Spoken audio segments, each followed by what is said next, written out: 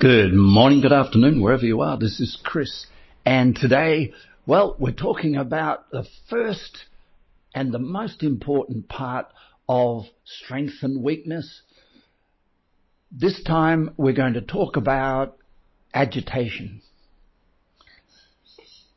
Agitation, without any shadow of doubt, is the biggest divider between what people think is strength and their weakness.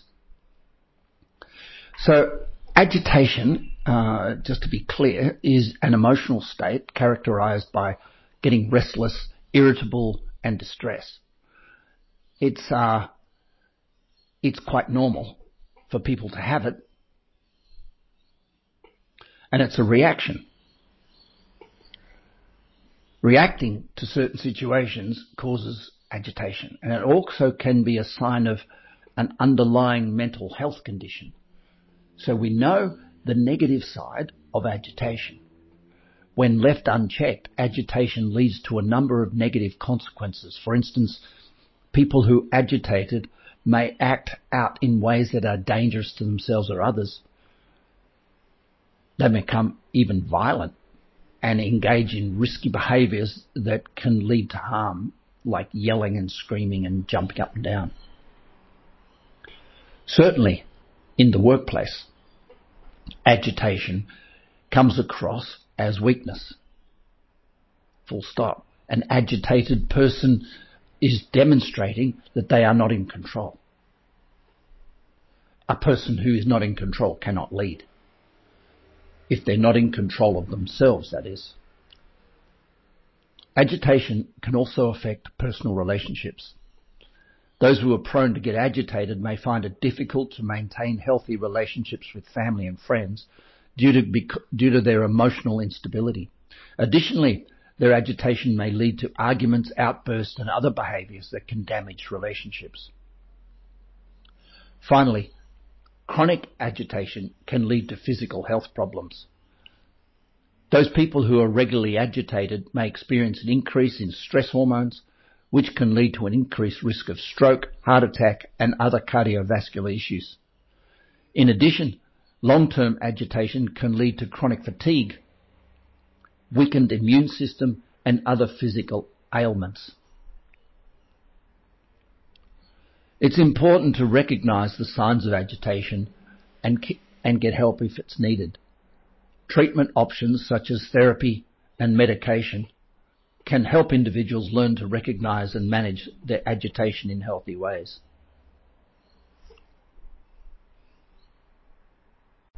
But as with everything, and you know it as well as I do, there's a drawback and there's a benefit. Agitation is a physical or mental activity that stimulates a person to take action. They become emotionally aroused. It is often used to increase awareness of an issue or as a tool for self-expression. Agitation is also used to encourage people to take action to improve their lives, to advocate for a cause. So the benefits of agitation are numerous. Perhaps the most obvious is that it can help bring about change. Through agitation, people can draw attention to an issue and create a platform for dialogue and debate. This can lead to substantive changes in policy or even public opinion. It can also help build solidarity amongst communities as people come together to fight for a common cause, which is often the case with groups and teams and what have you.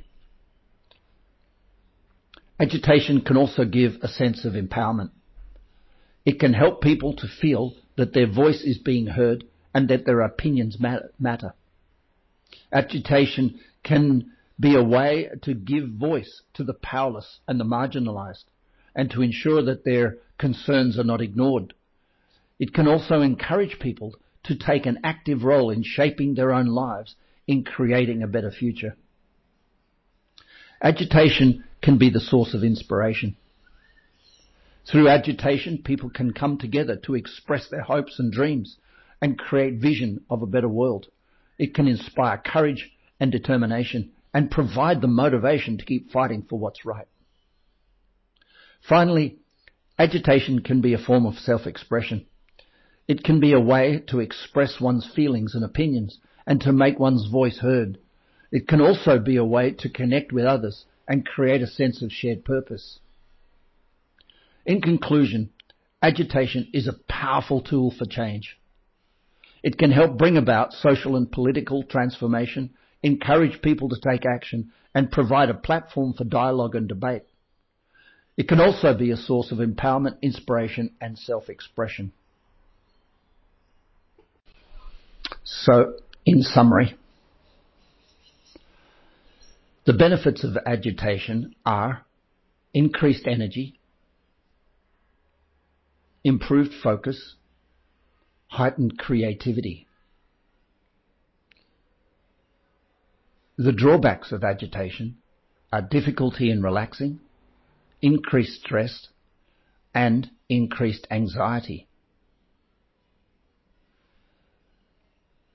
So in conclusion, we need to balance agitation and relaxation in order to be a fully functional human being. Any person who tries to live without agitation is trying not to live. Any person who lives only with agitation is also trying not to live. So the question is going to become, for you, about weakness and strength, is when to apply agitation and when to not. And that's going to be the topic of our next podcast. This is Chris. You have a beautiful day. Bye for now.